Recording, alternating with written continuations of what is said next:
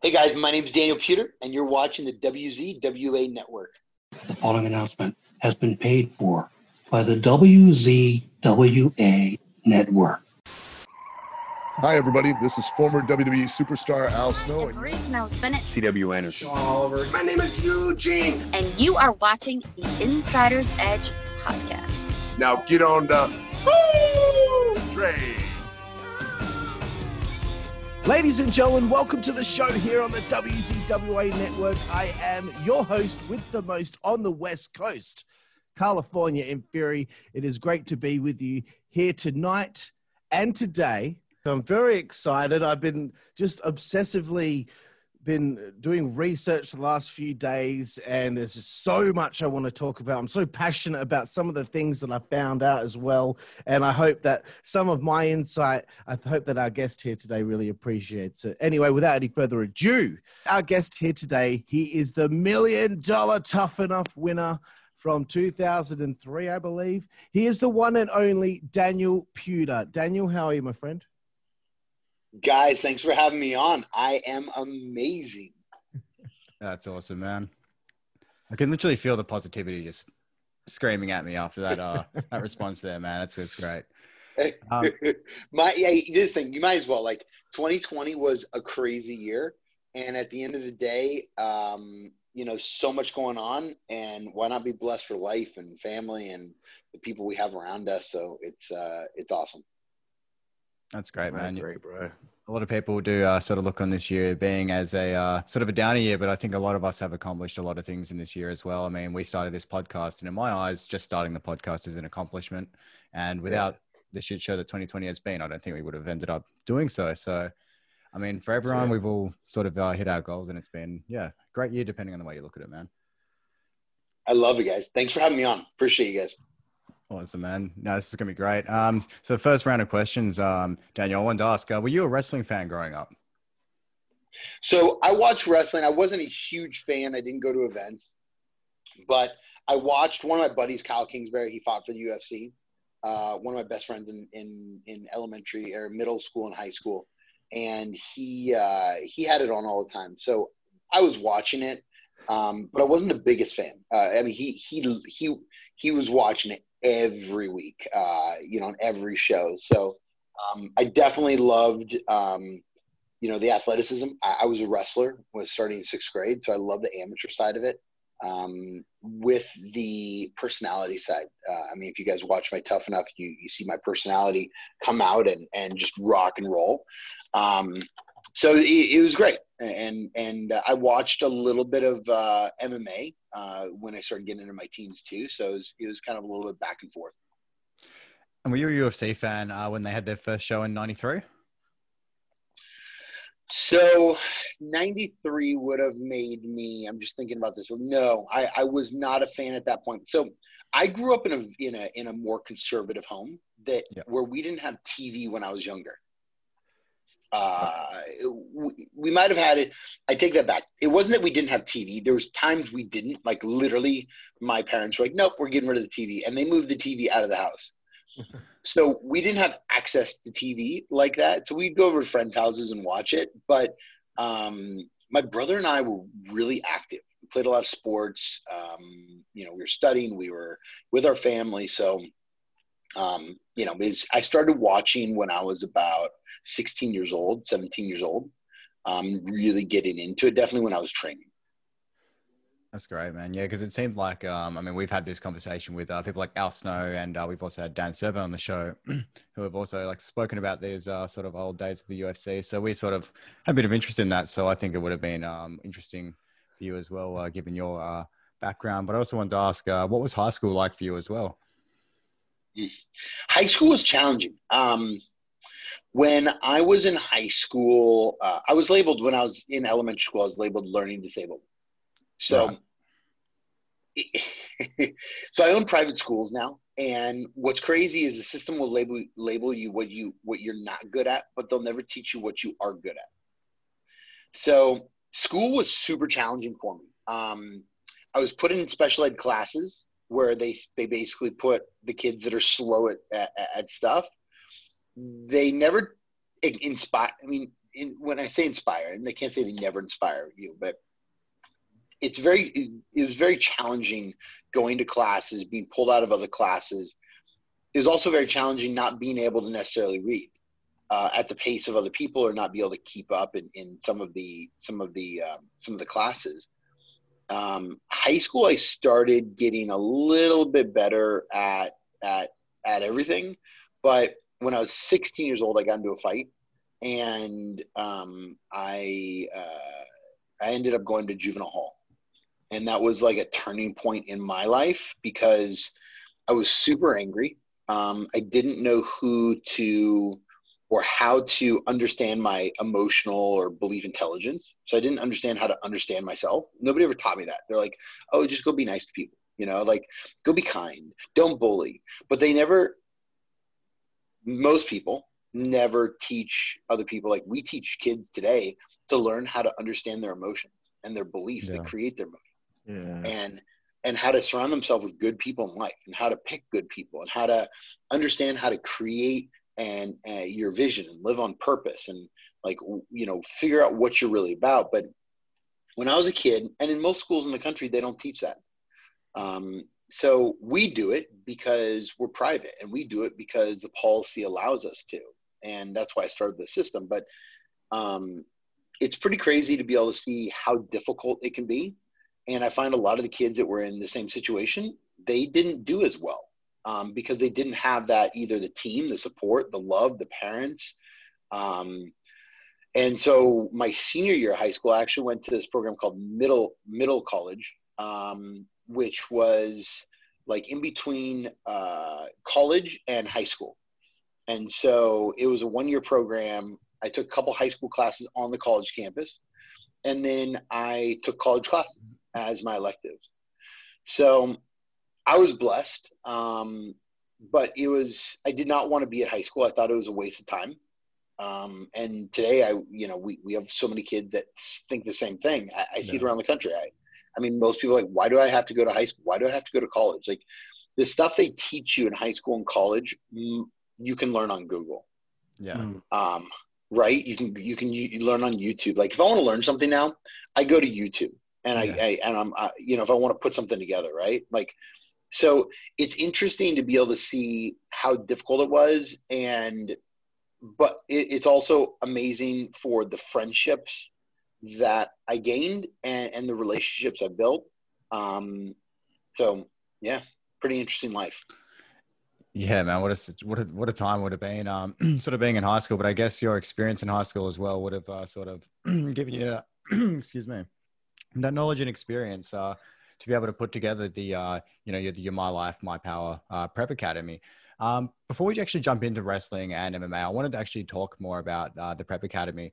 Sort of talk to us about the process of that, the sort of kids you are taking in as well, and maybe some of the success stories you've had in the past. Wow. So I appreciate the questions. I started the nonprofit in 2010. Yeah. And the idea around building a nonprofit was, how do I solve a problem of kids that are being bullied, issues that are going on in communities? Like what's the mindset? What's really going on? And what I found was the educational system does not teach. They tell kids don't do drugs, don't bully. It's a Band-Aid. Yeah. And so I did that for 8 years, since 2010. I spoke around the country. I partnered with organizations, big ones, the school resource organizations, counseling organizations. I spoke at PTAs. I spoke at school board conferences. I mean, I have a really amazing understanding of how to solve a problem now. Yeah. The challenge is that the system, as a public school system, will not let the problem be solved, because they put everybody in a box. There's no real knit close, like people are still teaching to a book, where you and I, if we want to learn something, we go on the internet. Yeah. And so I looked at all these different systems and I'm like, okay, number one, so I think school is good for two things. One is for building relationships. Yeah. Two is for learning how to learn. It's not the content you learn. It's the practice and the repetition and the understanding that the mindset of a human knows how to process information, whether you're a kinesthetic learner, visual, auditory learner. Like, how do you learn and take in info? And then how do you then go produce results? Because you can understand something, but it doesn't mean that you can produce anything in this world. And the third part is, it doesn't mean you're a good human. You could be a really crappy person that's really smart, and everybody in the world hates you because you hate yourself. Yeah. So I feel that. My thought was, how do I start a school system that works with students like I was when I was a kid, that gives them the opportunity, that helps them understand their vision, that helps them live on purpose, that puts the right team together, that shows them what maybe their challenges are, but also shows them what they're really great at, and shows them how to excel in their life and become an amazing human. And now we have multiple campuses in South Florida, and we're state funded. We're global corporate accredited through Cognia, which is one of the biggest accreditations in the world. And we're having fun. We're transforming lives. We have over 350 kids. And I get to solve problems. Like, I'm taking kids that are, that have been sex trafficked, or that have been that are homeless, that are still homeless, that are going to my school, that are, a couple of them were living in a vehicle last year. So it's just a huge blessing where another public school might say, oh no, you have to pay a registration fee. And I will say no, our deans will say, no, you can come to our school and waive that registration fee because we understand where you're at.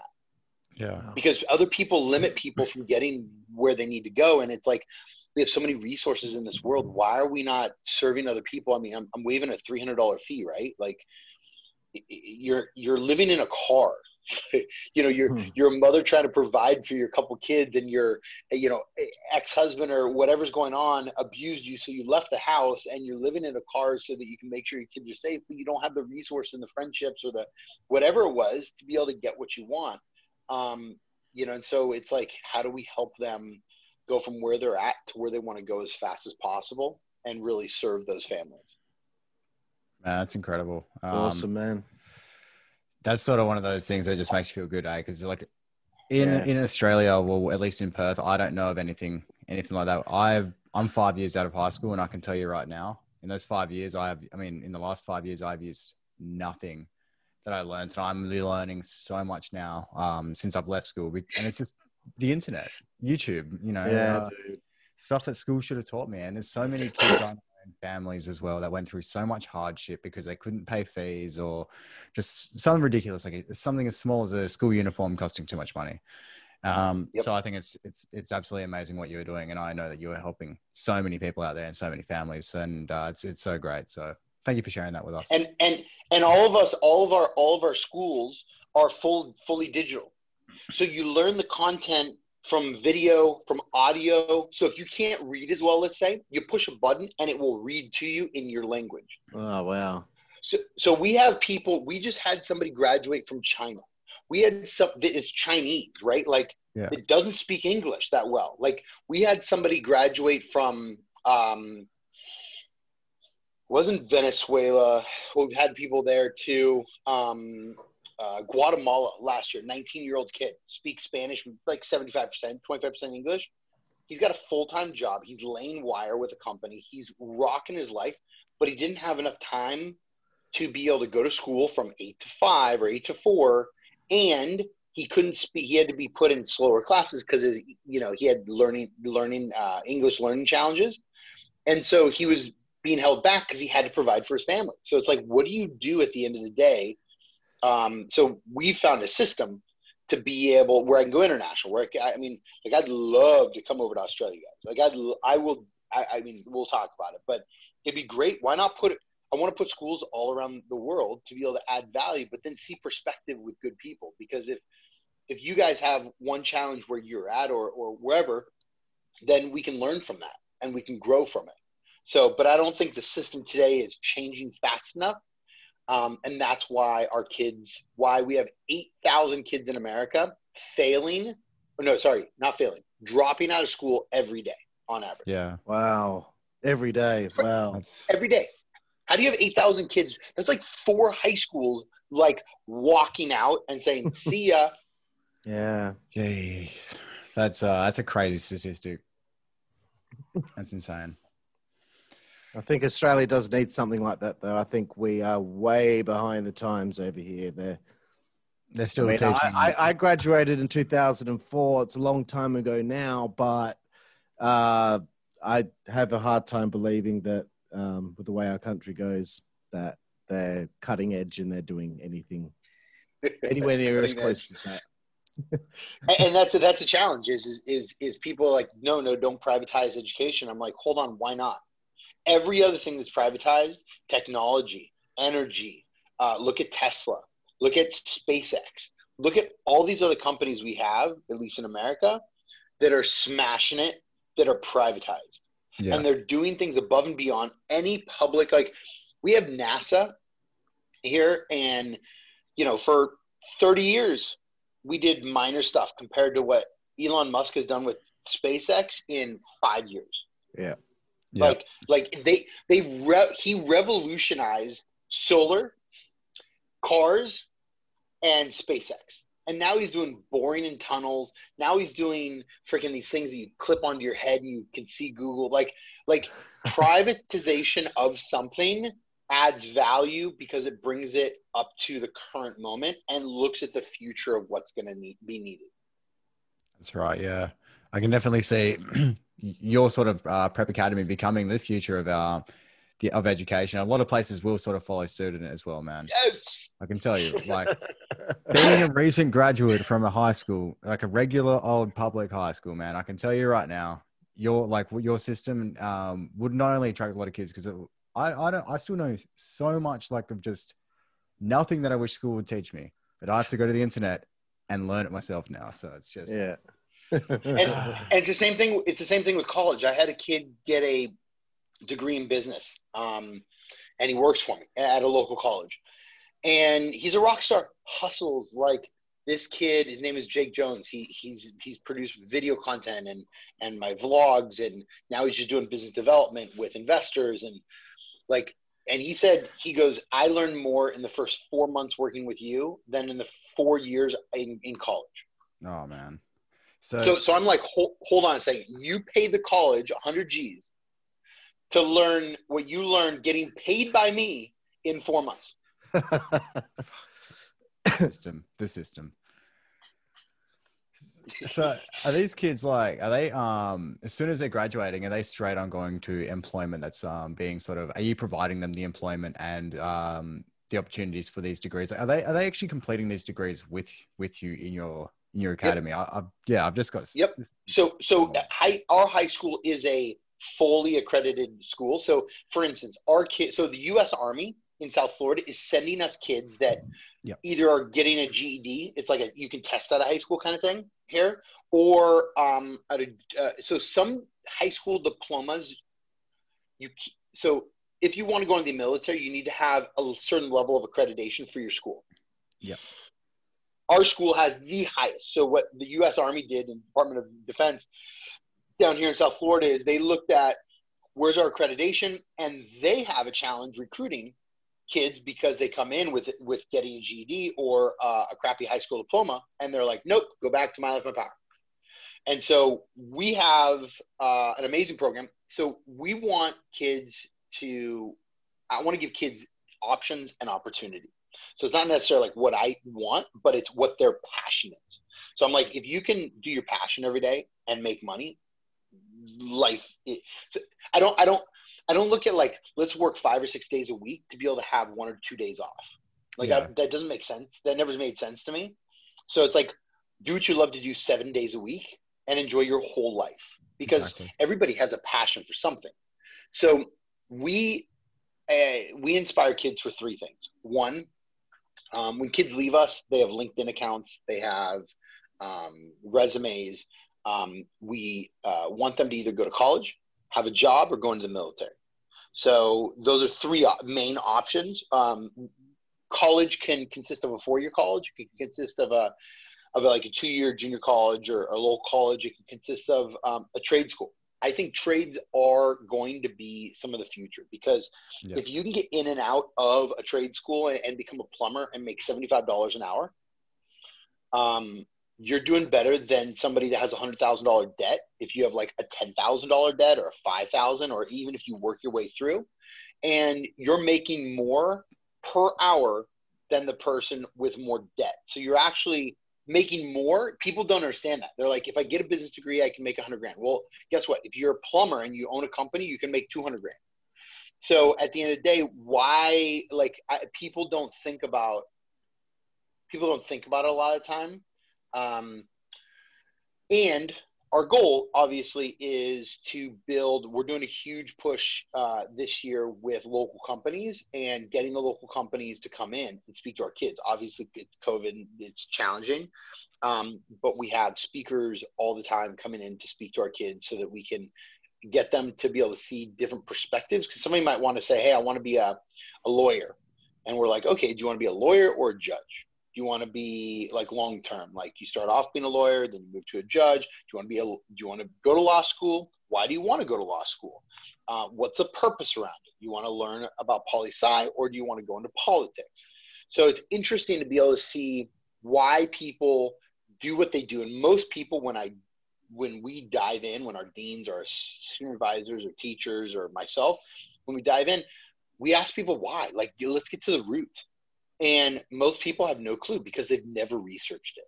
They've never met a lawyer. They've never met, like, they're like, oh, I want to become a criminal defense attorney. Or we had a couple kids this year want to become attorneys for, I'm blanking on the name, for people coming in from other countries to get citizenship attorney. What is that called in our country? God. I'm blanking. No, I would know. Okay, so I got hidden head for a living, so that's my one hidden head for the day. But I mean, it's great. It's great to figure out what people really want, but get them to understand also what it takes, because they go, I want to be a lawyer, but they don't want to read. They're not good at reading. They don't want to read. They don't like to read. Guess what? You get to read a lot of case law, and you get to do a lot in law school and read hundreds of pages a week potentially. So there's a lot that's going on, and where the future of the market is. Most people don't understand it. Some kids are like, I want to be an auto mechanic and have my own auto shop. Well, guess what? In 20 years, from what I've heard from some of my mentors, we're never going to have another car. You're never going to buy another car. It's a self-driving car. You're never going to take it to the auto shop. It's going to be like an Uber with self-driving.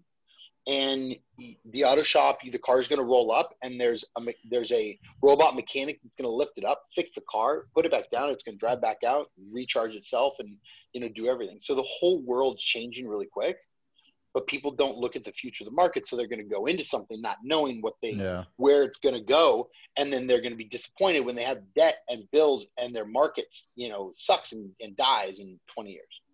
Yeah, man, exactly right. People don't look far ahead enough, man. I feel that. I'm going to throw it back to Carl, and we'll get the next round of questions going. Cool, bro. So we want to fast forward in your journey in life to the Tough Enough application process. I wanted to know how you went about that and what you did, and obviously how you ended up finding out that you were going to be in it. Wow. So Tough Enough process. So originally I was hanging out with Dave Meltzer. Yep. And he's one of my mentors, a very good friend of mine. And I was hanging out with him, we're watching, and his wife is like, you need to try out for Tough Enough. And he's like, you should do it. And I'm like, okay. And this was Tough Enough 3. So this is the one before. I think I've talked about this like once I think it's once on a show before, but hardly anybody knows this. So I went down to, I believe it was in Colorado, and I tried out and I made it. But I had some stuff. I was in college. I had some stuff going on in my life that that would not allow me to to participate Right. in the timing.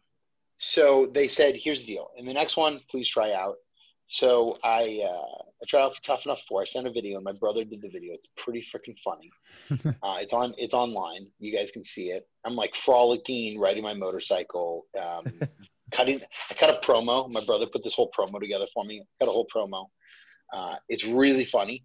And they called me up and they're like, you have the best video we've ever seen. So that was me with brown hair, with no tan. And I was in college wrestling and I was like 30 pounds overweight compared to where I should be if I want to be an athlete, right? I was off season. So I talked to a guy named Ed Connors, who has built a lot of people, a lot of pro wrestlers. He was the reason John Cena became John Cena. He's helped so many athletes. He was one of the big guys at Gold's Gym back in the day. And he said 3 things to me. He goes, get a tan, get a 6-pack, and bleach your hair. And then Dave Meltzer said, you have to start doing promos. And I was horrible at promos. Horrible. You guys could see it in my tryouts. So don't talk too much smack, but that was, I've learned, I've grown, and I've won. So, promos was my challenge. So Dave told me that, and then Dave gave me an obituary book that he wrote of, I think it was 12 dead wrestlers that he wrote. And I looked at it before I left, and I go, what's the deal? And he said, most people die. And they get caught up in the world of entertainment and drugs and drinking. He's like, that's not what I want for you. So we went down to Venice Beach. I kicked butt, top 50. And then they picked top 8 after 2 days. And you had Dan Rodheimer, and you had some amazing, talented, guys that were just rock stars in life. And so it was a huge blessing to be able to spend time down there competing. And it was even a bigger blessing because then I had to go drop out of college. So I had like a week to drop out of college, something like that, and wrap everything up. And then get to Connecticut. And so we the one thing that I did, and I knew how to train properly. Frank Shamrock, Bob Cook, Javier Mendez from American Kickboxing Academy, they trained me. They got me to I got my ass kicked back in the day. And so now I was, in my 20s and I'm ready to rock and roll. So trained properly, trained hard, had the right people on my team, and I went into it. And the other guys, they wanted to lift weights all the time. I love to do cardio. I lifted a little bit, but I really wanted to be in really good shape. Yeah. I don't complain, and I put 100% into it. Yeah, man. I've seen every season of Tough Enough, and I know a lot of problems some people had on those shows was that they didn't prepare themselves beforehand, cardio-wise, so they couldn't keep up. It's like what they expect. I know, man. Like they're gonna really put the pressure on you to make sure that you're able to handle any situation you're thrusted into. And I'm sure we're going to get to some of those situations later, Daniel. But you were smart, and who better than Frank Shamrock as well, someone that can help you along the way. I mean, that's I've seen every UFC fight he's ever had, and that guy is a freak of nature. Yep. So I wanted to ask you about once you got through that phase of Tough Enough and you'd finally been selected to be someone that was going to be on SmackDown doing these segments every single week. Could you tell me about the first day that you were backstage at WWE for the Tough Enough competitions, and tell me a little bit about what they would say to you beforehand and how they would prepare you and everybody else that you were with for the segments that you would do? So first of all, we didn't get prepared. No. We were told when you say prepared is like, hey guys, here's what we're going to do tomorrow. Let's prep for this. That sort of thing. No, there was no prep. All right. There was show up at this time and I'll tell you what's going to happen. Oof. So we would show up, we walked in. They're like, the first day, they're like, oh, we're gonna walk into the locker room all together. Okay, so we walked in, and then Big Show pulls his crap, and and it's interesting to be able to see. Obviously, that's what they wanted. They wanted storyline. And I heard we had 3 or 4 times the ratings as a normal SmackDown show because it wasn't scripted, because people really wanted to see us get our butts whooped or us, fall on our faces by like Kurt Angle or by Big Show or by, anybody else that came out, Hardcore Holly, whoever that was. So we were not prepped at all. There was weeks where we would run sprints, eat pasta, run more sprints or liners, and people were puking. That week I was at least smart enough to know that they were going to run us probably more, and I didn't eat all my pasta, but I was playing the entertainment side that they wanted because I was playing into their to their stuff. I was like, oh man, so. And I would be like milking it, right? Like that's what they want. Like they wanted me to play, I played, right? So I started waking up to like, this is a competition to win. And it was to win by fan votes. And some of the competitions, to people, it's to look good. Entertainment, same thing with politics. Look at, I mean, I don't know about your politicians over there. I've seen some, at least I've heard some stuff about your PM and different people. At the end of the day, it's a whole gimmick. It's like, let's look and then let's do this, right? And so I learned how to do that. And I mean, it's acting, right? It's not even acting. It's a way of being. You put it on, and so it was good. Like I won the vote, but I really trained for it. Like I outperformed it. I was the only guy to stay in Connecticut for the whole 8 weeks of Tough Enough that really committed. Everybody else went home during the weeks or during their off time. Right. Yeah. So I put the time and effort into it. I built the relationships. I went to headquarters almost every day when I was back, and I got my workouts in Connecticut. I did what I needed to do. What I wouldn't do is I wouldn't buy into people's BS, and I wouldn't let people take advantage. And so I was very, like, at one point, and I've told this story before, Bill DeMont, like we were doing rolls and moves, and he grabbed somebody by the finger and bent it backwards. And, I mean, to me, that's not a good coach. That's not a good mentor. That's not like, you're not going to teach. It's like a militaristic BS, like regime, And so he did it to me at once. And the other guy like crumbled, please don't do it, please, like crying. And I was like, are you going to break it or are you going to let me do this again? Like, teach me how to, like, do this right. You don't have to threaten me, So I stood up for myself. I didn't drink alcohol. A lot of people drink alcohol, but they said they wouldn't drink alcohol, And so it's just really interesting to me to be able to see what people are willing to do to get what they want. And I'm willing to bust my butt and be authentic, but a lot of people are not. They're willing to change. The only guy I'm really good friends with still till today is Dan Rodheimer. He's an amazing human. You guys should definitely interview him. He just ran for U.S. Congress, and I love who he is. He's gone through his challenges, gone through his ups, gone through his downs, and built companies and done amazing things, and has a great wife and kids, and and so it's interesting, how people can judge politicians for what they're not good at, but you know what? They don't really get to know them for who they really are. Yeah, exactly.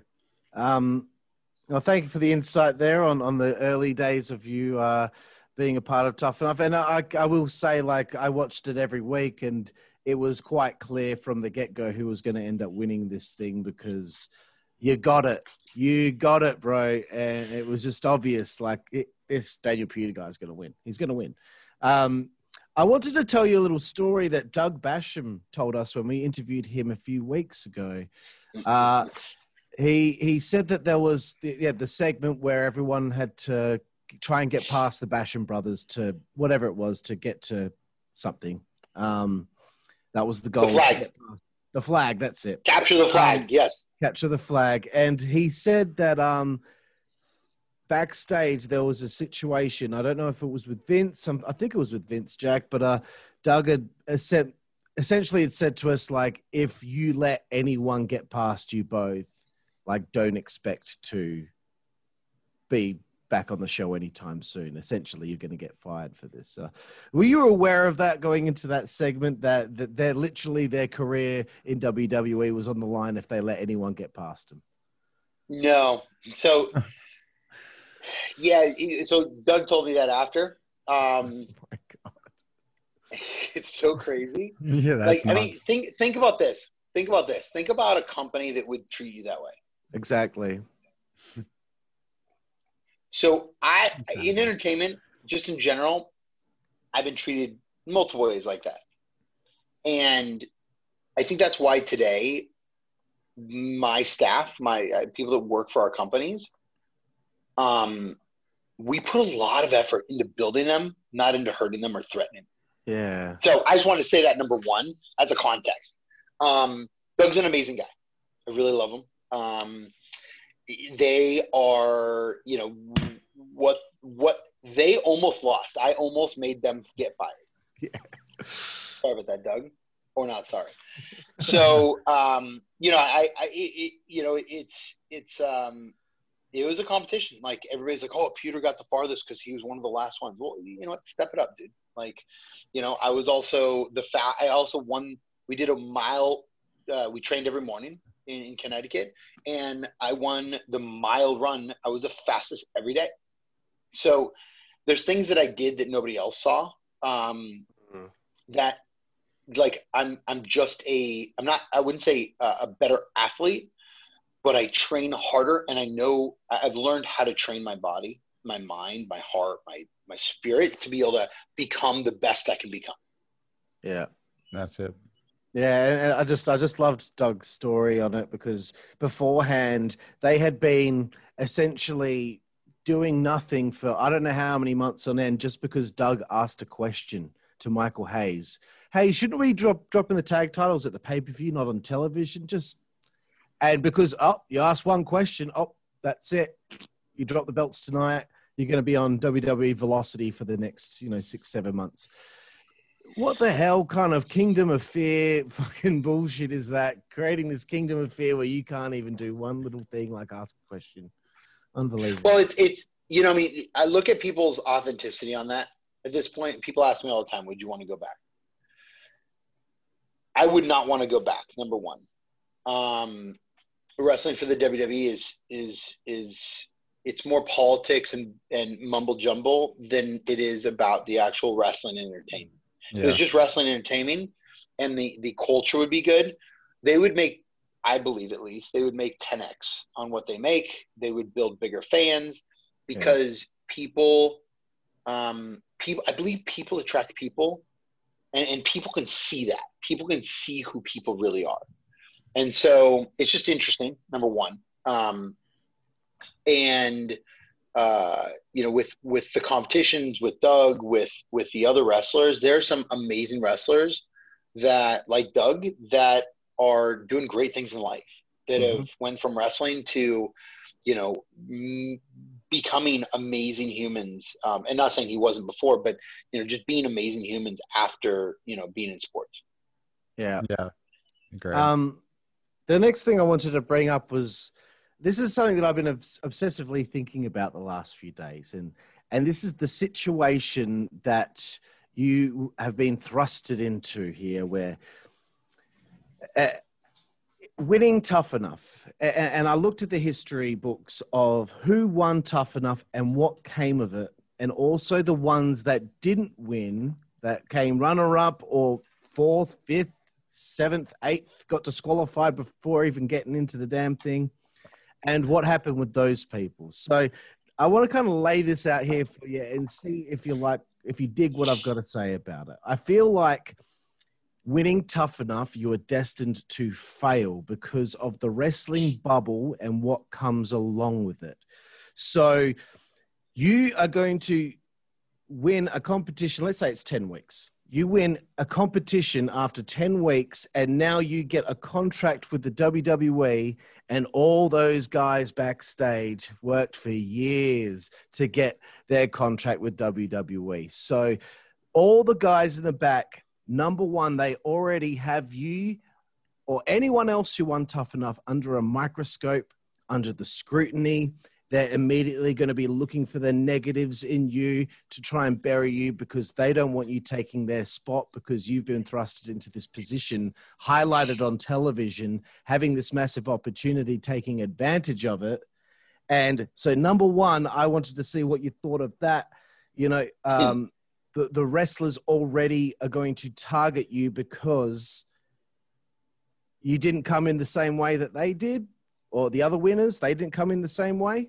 And the results speak for itself. There are a couple of anomalies that I'll get to, but did you feel that? Did you feel that heat? So I sure felt something. Yeah. Here's my opinion. Bill Gates is Bill Gates because he surrounds himself with the right people. He looks for talent.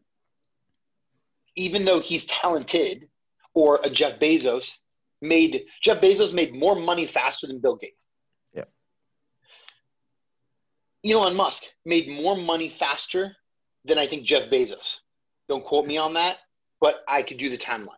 But in the last 5 years, he gained more wealth faster per capita, per time period. So they do this because of looking at the scenario and looking at how they can utilize not only talent, but resources, technology, and everything. What I was really, really good at was I had a website up and rolling. I think I was the only guy besides Miz that had a website right in the beginning, because I knew that it was by fan vote. So people are going to go somewhere and want to learn more. Yeah. What wrestlers aren't taught, most athletes in general, aren't taught on two things. Number one, how to build relationships and understand how to put team around. Because most people are like amateur wrestlers, for instance, or football players. When you walk on to the mat or the football field or the basketball court or whatever, you're given something. You're given a coach. Here's your coach. It's like giving somebody some keys. Here's your coach. They're never earning a coach. In wrestling, pro wrestling, and MMA, it's a little different. You have to go to a pro wrestling school. You have to, like Gangrel School here in South Florida. You have to go to an MMA gym. But again, most of those coaches are not top notch. They're not like top tier, grade A, like a Frank Shamrock, Javier Mendez. So the one thing that I learned early was Frank built relationships. Javier built relationships. Wrestlers aren't as smart in general because they learn how to work it. They don't learn how to build authentic relationships and see talent. They think talent is a competition versus an addition. Yeah. In school, in the beginning, when all three of us are taking a test, if I look over you and I say, hey, what's the answer to number 3? That's called cheating. In the real world, if all three of us are trying to solve a problem, it's called collaboration. Yeah. The challenge is that they have a lot of hate for people that could potentially take their job versus understanding how to be better. Now, if they were smart, from my opinion, and this is the first time I've ever talked about like this, so it's good. From my opinion, if they were smart and they would have seen this kid that just got 4 times the rating that they did, and they had a huge brand, and they could bring more eyeballs. Because guess what people get paid on? People get paid on their weekly salary. People get paid on how many shows they do. People get paid on the product they sell with their name on it. People get paid on the pay-per-view time they're on. So let me ask you. So if people are getting more pay-per-view eyeballs, more pay-per-view dollars are created, that means they make more. What they don't understand is the ability that if they had 4 Tough Enough champions or 15 or 20 Tough Enough champions and Divas champions and all these things, they had all this, they would be making more money. All of them, because it's a collective. It's a brand. If you leave WWE, you don't make that much money. Just as a general. Some people can go out there and make good money because they're just rock stars. So I did feel something when I was there. At some points it felt like crap because you get tossed under the bus. And at some points I looked at it as there's hurt people. Yeah. And at the end of the day, they know nothing. It's like a blind person. You can't tell a blind person if they've never seen anything. People are just blind in their emotions. They're blind in their life. They're blind in their beliefs. And you can't change somebody the only thing you can do is offer them something else, and they have to choose it and see it for themselves. Yeah. So there was another point I wanted to make. And that's was that the answer you're looking for? That's fantastic. Absolutely. Yeah, that was fantastic. So the second part of this is about backstage personnel, producers, agents, creative team people. They already know that a tough enough winner, this is just my hypothesis. They already know a tough enough winner has a target on their back from all the guys in the back. So they're not going to hitch their wagon to that person and vouch for them and help them along the way, because if it doesn't work out because it's destined to fail because of the wrestlers, then they go down in the pecking order, and it hurts the way that they are seen by the other producers or their bosses above them, because they vouched for something that didn't end up working out because it wasn't going to work out because of the aforementioned situation with the wrestlers. So that was point number 2 as to why I feel like tough enough winners were destined to fail no matter what. Because if you look at the history books, the only 2 guys that actually won the thing that had longevity, as far as like on TV, on, under contract for several years, were Maven and John Morrison, John Hennigan.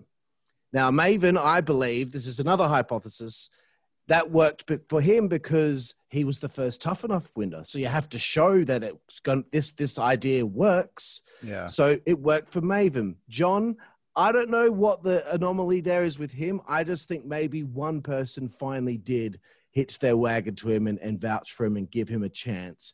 Everyone else that won, Linda Miles, Jackie Gator, Matt Capitelli, rest in peace, Josh Bredel, who won the latest one, Andy Levine, who won the one with Stone Cold as the host. A couple of them got to be on TV for a little while, but nothing really ever came of it. But then you look at people like The Miz, Ryback, Boogeyman, Mitch. Yeah, all people that didn't win, they were accepted into the WWE. My hypothesis, again, because they didn't win, they had to go back and train. And then when they come back, the wrestlers say, oh, hey, they never gave up on their dream. We're going to give these people a chance to come along and be a part of this thing. What do you think, Daniel, of my little experiment and my little research there into why a tough enough winner is destined to fail? I think you're pretty spot on. I mean, even Dan Rodheimer had a contract, I think, for like 3 or 4 years, and I think he was like third, like 4th or 5th off or something like that. So, and everybody, what I find is everybody that they bring on has talent. It comes down, like, not everybody. Most people have the talent and will to want to. What I find is because they put them through a video and an interview and this and that and a physical thing, and they weed them down, right? 10,000 to 8. You're really picking some pretty unique talent at that point. So I find that it's like when I hire an employee, the only difference between when I hire an employee and I have to go through 150, 200 resumes, whatever it takes, is that I want to make sure that employee does their job and excels. Because if they don't, I lose money. Yeah. So to me, it makes no sense financially for me to hire somebody and throw them under the bus. Yeah. And so it is what it is. I mean, at the end of the day, what I think, my thought, just thinking out loud, what should have happened is they should have taken like a Kurt Angle, a Hardcore Holly, not a Hardcore Holly, but maybe like a Kurt Angle. Chris Benoit was great when he was around. Somebody like a Chris Benoit or like an Eddie Guerrero or a Kurt Angle, and had them as like mentors. And they said, you know what, you're mentoring this person for the next 10 years. You're going to build this person into a superstar, and you're going to be responsible for them. So here are the ways to mentor them. Here's how to set them and get them a coach, right? Get them a wrestling coach, get them a psychology coach, or, a performance coach, get them everything, because the amount of money they put into something, is it I mean, it's 20, 30, 40 mil, whatever it is, right? For the trainings and just to go into Venice Beach. I mean, they had probably 40, 50 people down there. I mean, think about the salaries, the flights, it's expensive to put all this together, and the advertising, so I think that like a national ad I heard is, tens of thousands of dollars, right? So, if you're running a 30-second spot on a show, there's a cost. So why not build somebody into your system and make them your future rock stars? And then make like a Royal Rumble for Tough Enough champions. Make like, those competitions, or make like the ultimate team, like where they come together with their superhero, like Marvel has done. Like, look at how much Marvel makes on movies. And if WWE were to think about making their rock stars, and I'm not talking about the Spirit Squad, by the way. Like, no, I'm talking about like, Daniel Puder has a nonprofit. So he's got like the heart, and you take these people that have these different, ways that they live and who they are as humans, like Dan Rodine, rock star, politician. Like, you could literally bring these people together, and that would be the ultimate, like, people would tune in for that all day. Yeah, but absolutely. It is what it is. Yeah, man. Before I throw it back to Jack, I did want to bring up that I wasn't really aware of this incident that you had with the Big Show backstage, but I listened to I listened to Bruce Pritchard talk about it on his show, and that's someone I want to bring up at some point too, because I don't agree with what he had to say in regards to you. But I was very disappointed to hear that Big Show would put his hands on somebody and throw them around. And I don't know. It just kind of disgusted me a little bit that happened. And for Bruce Pritchard on his show to say, oh, well, I mean, it's a different time now, so it wouldn't happen now, but that's just the way it was back then. And maybe Daniel Puder had never been in a locker room before. So what are you going on about? Like, I don't care what happens in any locker rooms in the world. No one should be putting their hands on anybody and throwing them around and treating them like that. So I just wanted to say that, because sometimes Bruce Pritchard pisses me off with the things that he says and the way that he tries to justify things with his answers. So, hey, anybody can justify something. Yeah. Teamwork is teamwork, and hurting people is hurting people. So if you want to justify hurt, it's kind of like a terrorist justifying their bombing. You know what I'm saying? Like, yeah, 100%. It is what that's all I gotta say. For him to try and spin it like it was your fault, to not know that it was coming, that's dumb. Anyway, over to you, Jack, to I'm sure the question that Daniel has answered a million and one times, but I'm sure some of our... Yes, I kicked his ass. I would do it again.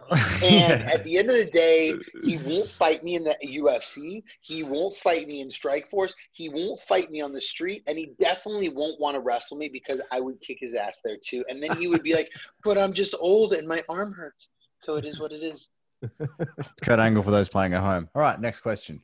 I actually genuinely think that was actually good enough for an answer for that question, because we all know what happened. We all know what happened. I don't need Daniel to repeat himself a million We've watched times, it. It's fucking, it's the only thing I want to say is like, man, you have that opportunity right there. You want to talk about having the brass ring dangled in front of you. Daniel Puder took that fucking brass ring, got in the ring, and it's called the Daniel Puder Kurt Angle incident. It was an incident that everyone remembers. So there we go.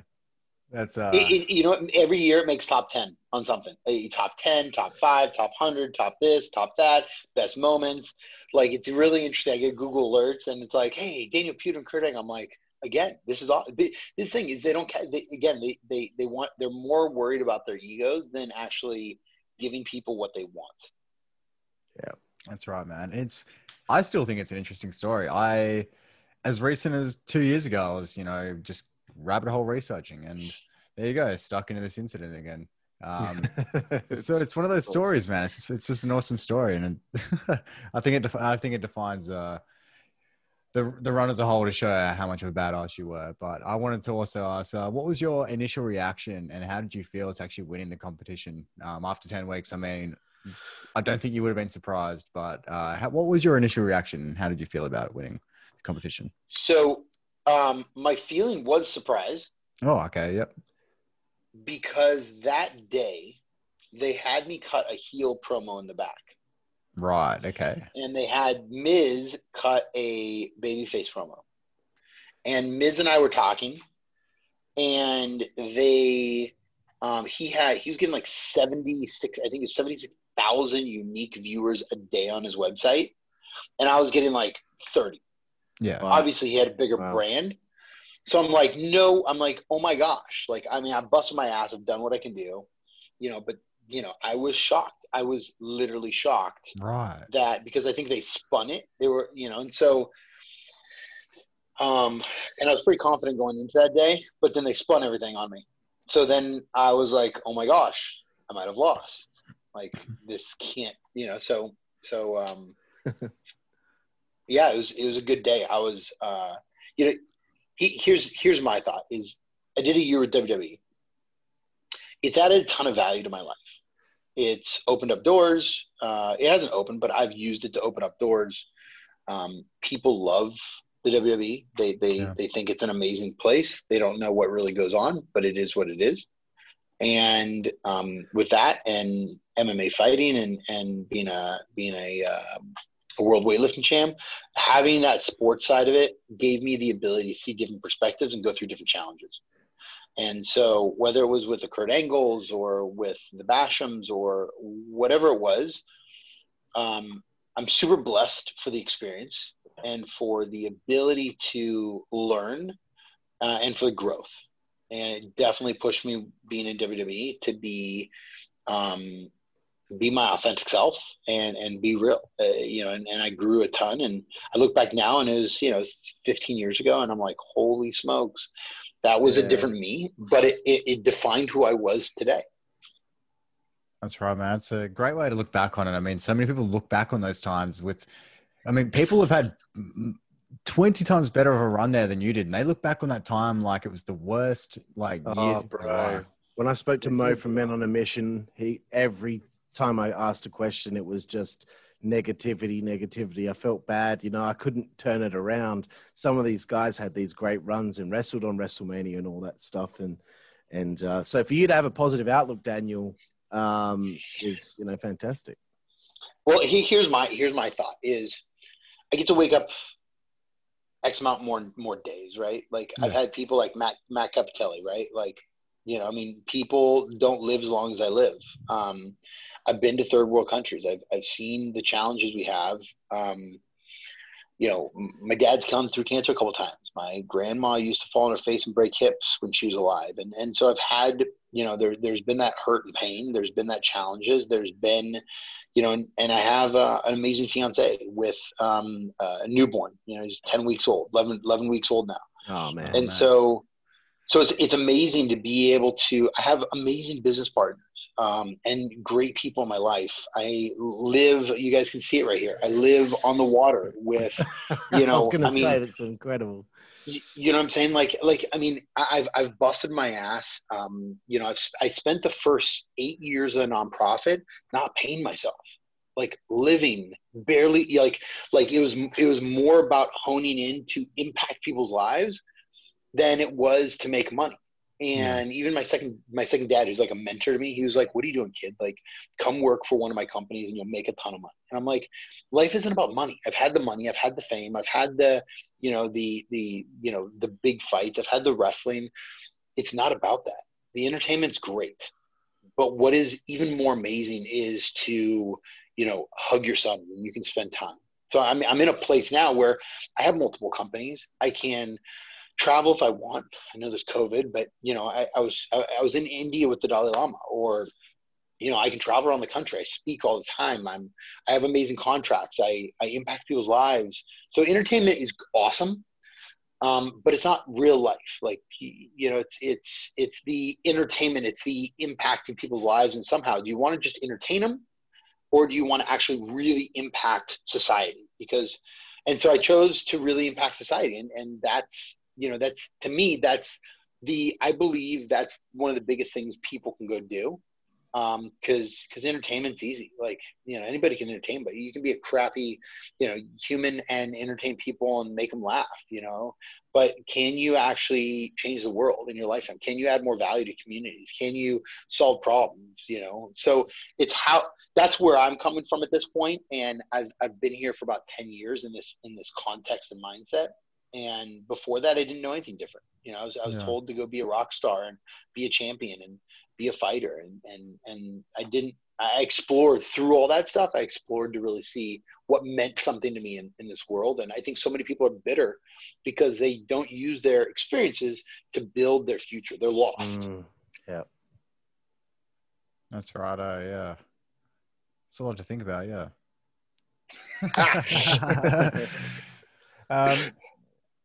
Was there anyone on the roster that you really connected with the most? So I think Hardcore Holly actually trained me for a while. And then he talked smack in his book, which is interesting. People don't want to let people close, I guess. Well, vulnerability doesn't feel good sometimes. Al Snow, I'm still in contact with him. Dan Rodheimer, we're really good friends. I actually put his name on a school. So there's some amazing people. I find that, spending time with certain people, like Al Snow, who has so much wisdom, so much like love for, wrestling. I'm excited to go see him again when I'm in Kentucky. But besides that, there's not that many people that I stay in contact with anymore. But I didn't really connect with too many people. Like the Undertaker was always very nice and cordial. But besides that, there wasn't much. Eddie Guerrero was an amazing human. I really liked Eddie. He was great. No, he was incredible, man. It's just another one of those cases gone too early. But I mean, in 15 years on, people still remember and still talk about him. He one of my favorites, man. All the time. About how great he was Yeah. as a cousin. Carl, I want to let you ask this next question. You've got a note here saying you'll probably have something to say here. So go next. Oh, right. Well, okay. Well, you fight the Miz in a Dixie dog fight. I mean, I don't know why they had to call it that, but at Armageddon in 2004. And your final appearance is obviously at the Royal Rumble, which is the one thing I did want to talk about that a little bit. But you're going in there. How much is Miz shitting himself knowing that he has to fight you in that match, knowing that you have a background in fighting whilst he's I guess an MTV kind of three 1 minute rounds. I mean, he did good. Yeah, Too bad. He did not do bad. I watched the first round tonight, man, and there was one point I was like, hang on, the Miz actually he might actually have something here. He's kind of got hands. Yeah. Kind of. Yeah. I mean, he's a feisty. He can. I mean, like we did the jousting deal at one point. That wasn't hard. I mean, at the end of the day, it's 3 1 minute rounds. You give me 2 minute rounds with him, 3 minute rounds, 4 minute rounds, 5 minute rounds. I'll toast him. I mean, give me 1 minute rounds. The most I can do is just go after him. And if he's just punching the whole time, unless I connect with him, and I think they gave us like 16 or 18 on gloves. Like it is what it is. Like, gloves, I mean, dude, but the Miz, I'm not going to take anything away from him either. He's tough. He goes all out. Like he's very impressive. He did great in real world back in the day. He did great in WWE. I mean, he's a rock star. Like I'm very proud of his accomplishments and he was always he's a smart ass, but he'd probably say that about me too, but he's very driven, and if any company were to take him, period, they would succeed with him. Yeah, I remember I used to hate him for years, and then now the situation that wrestling is in right now, I just realized how good he actually is. That dude is phenomenal. One of a kind. But I want to say this about the Royal Rumble that you were a part of. I was thinking about it earlier, and I'm like, okay, this guy's won Tough Enough.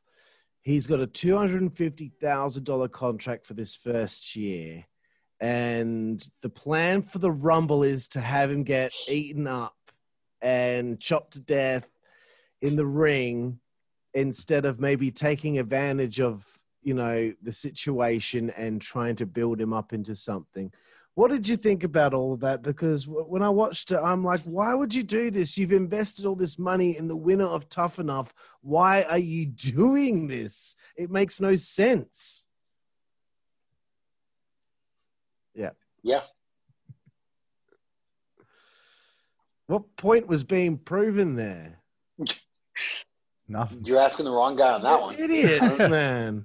Why invest all this money into something if you just, Anyway, look, there's nothing really to say about it because I've already said it, then I guess. It's crazy. It's crazy that, some of the writers, are crazy. Yeah. Like legit Nuts. Like, cause the thing is, they're not tied into making financial decisions.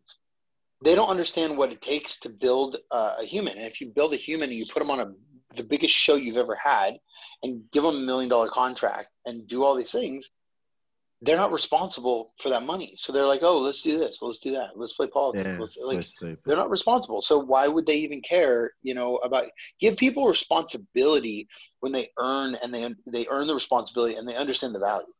Mm. Yeah. Back to you, Jack. Yeah, sure. So I've only got one last one before I actually throw it back to you, Carl. So when did you first get sent down to OVW and how was that experience? We've had a lot of our guests talk about the experience with OVW. Most of it being actually pretty positive. So I'd like to hear your experience with OVW. Danny Davis was amazing. Paul Heyman, that's another person. I really like Paul. He really took me under his wing, added value. It was great. It was good. It was different. Like to spend 4 or 5 hours a day training for wrestling. It was, I have this thing. I'm used to going into the gym for a couple hours, busting my ass and leaving. But sitting there and watching, it was definitely a new experience for me. I have like this, they labeled me like ADHD, right? Like, I'm like, come on, let's go. Let me work out. Let me do my stuff. And so it was always, I wanted to learn more. I wanted to grow. But it was challenging for me sometimes just to sit there for hours and just watch other people versus actually train myself. I get that. Yeah. It did seem like there was a lot of, it seemed like a very tight-knit group, like very tight-knit classes. And a ton of just, it was a lot of tape watching as well, from what I've heard. We've had people put over Danny Davis like no tomorrow on this podcast as well as being such a great trainer. And as well, Carl, you recently spoke to someone from OVW. I believe he was an OVW trainer with Rip Rogers. Oh, Rip Rogers, yeah. But yeah, I don't think you would have done anything with him, Daniel. But yeah, back to you, Carl. Anyway. So I wanted to talk to you about Paul Heyman because I know there was I guess he was writing OVW television at the time as well, right? He was. So, okay. This is a memory that I have because my friend Ben had acquired all the episodes of OVW television. This is years ago now. That Paul Heyman had written. And I remember watching some of those episodes and the way that he utilized you was perfect. And it's the perfect way that you could have been utilized in WWE. You were a killer. You were coming out there. You were, using that key lock, which obviously was the most sensible route to go as far as, the move that you were going to do to take people down. I just wanted to ask you about the experience with Paul and how he did so much for the Daniel Puder character in such a short amount of time there. I just thought from what I remember watching, like, this was great. WWE should have done this from the outset. Obviously they didn't, but Paul got it. So, tell me a little bit about that. Paul's a genius when he writes stuff. I mean, like what he did with Brock Lesnar, genius.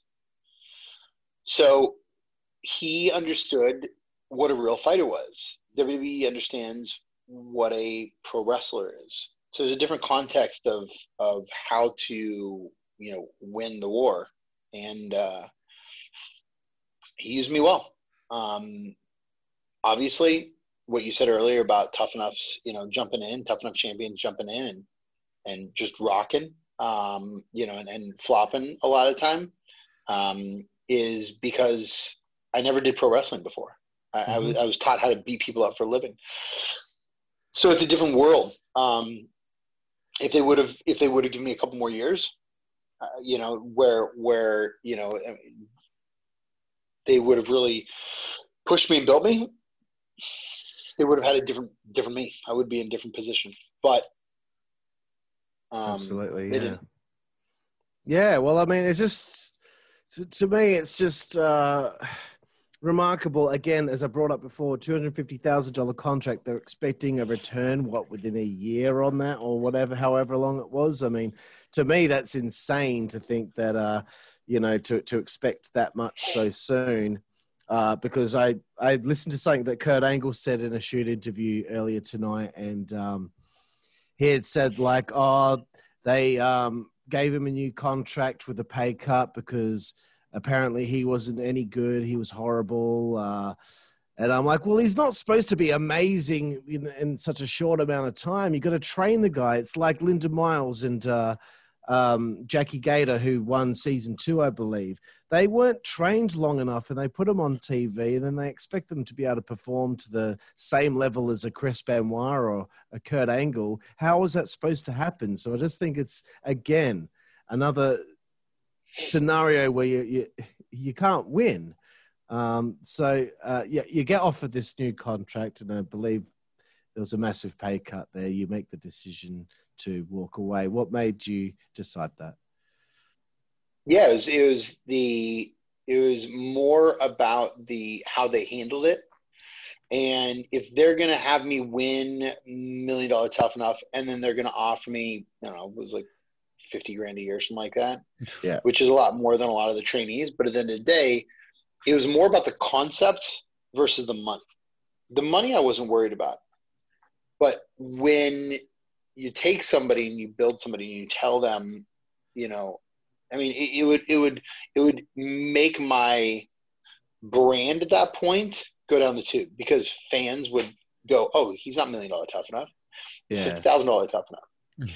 So it's just interesting. I was more taken back or, per se offended by their commitment, because I committed on how I busted my ass. It just came down to, them not following through. Yeah.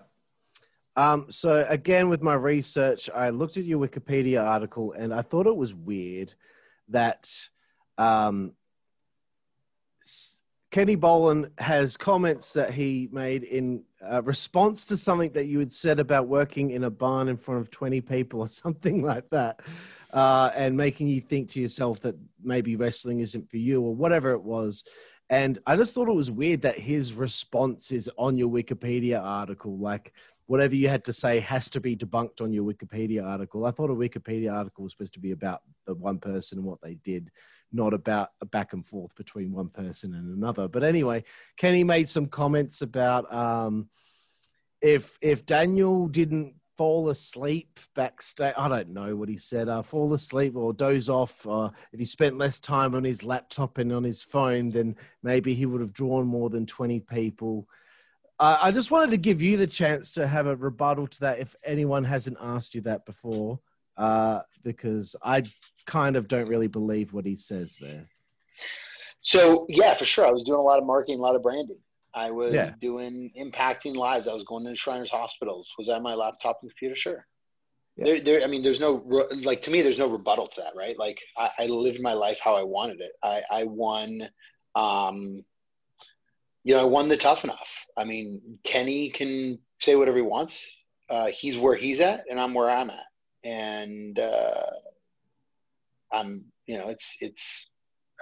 I love where I'm at. Yeah.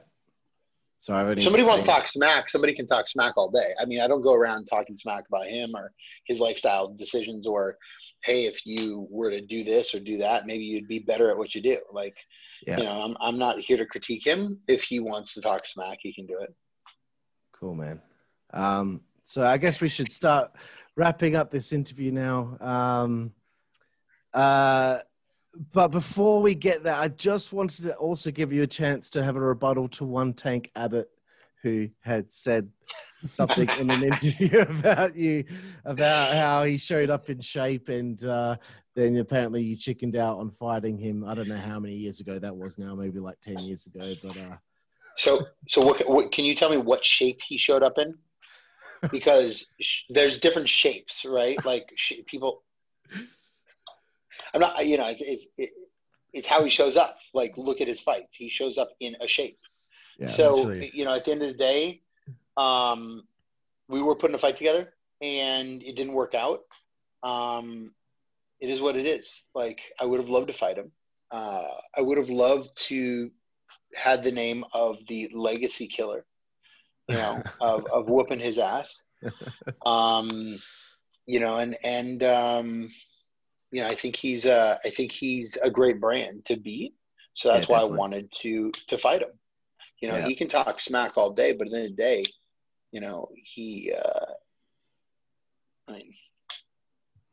Tank, what do you got, bro? Yeah, exactly. So Daniel, we end the show with a short segment. It's called 5 Second Frenzy. We just ask you 10 quick fire questions just to see what you like about other things in your life, a couple of wrestling related ones, but it's just like you got 5 seconds to answer each question. Are you ready? Okay. Ready. Cool. So Okay, Daniel, who is your favorite wrestler? Today, Al Snow. nice. Your favorite opponent that you ever had? The Miz. The favorite match you've ever had? Kurt Angle. Wicked. That's a great answer. I was going to say, I also want to give a shout out to your match with Johnny Jeter for the OVW title. That was some great stuff. So, and that also, Kurt Angle in his interview said apparently that you were horrible. No, I watched that match and it was smooth as hell. Your favorite TV show? Oh, wow. Suits was one of them. Nice. Favorite film? I just watched Columbia. I think it's called Columbia. Okay. Columbiana, something like that. Oh, Yep. a chick that goes and freaking gets revenge on her family. Okay, cool. I think I've seen something about that. Your favorite food? Sushi.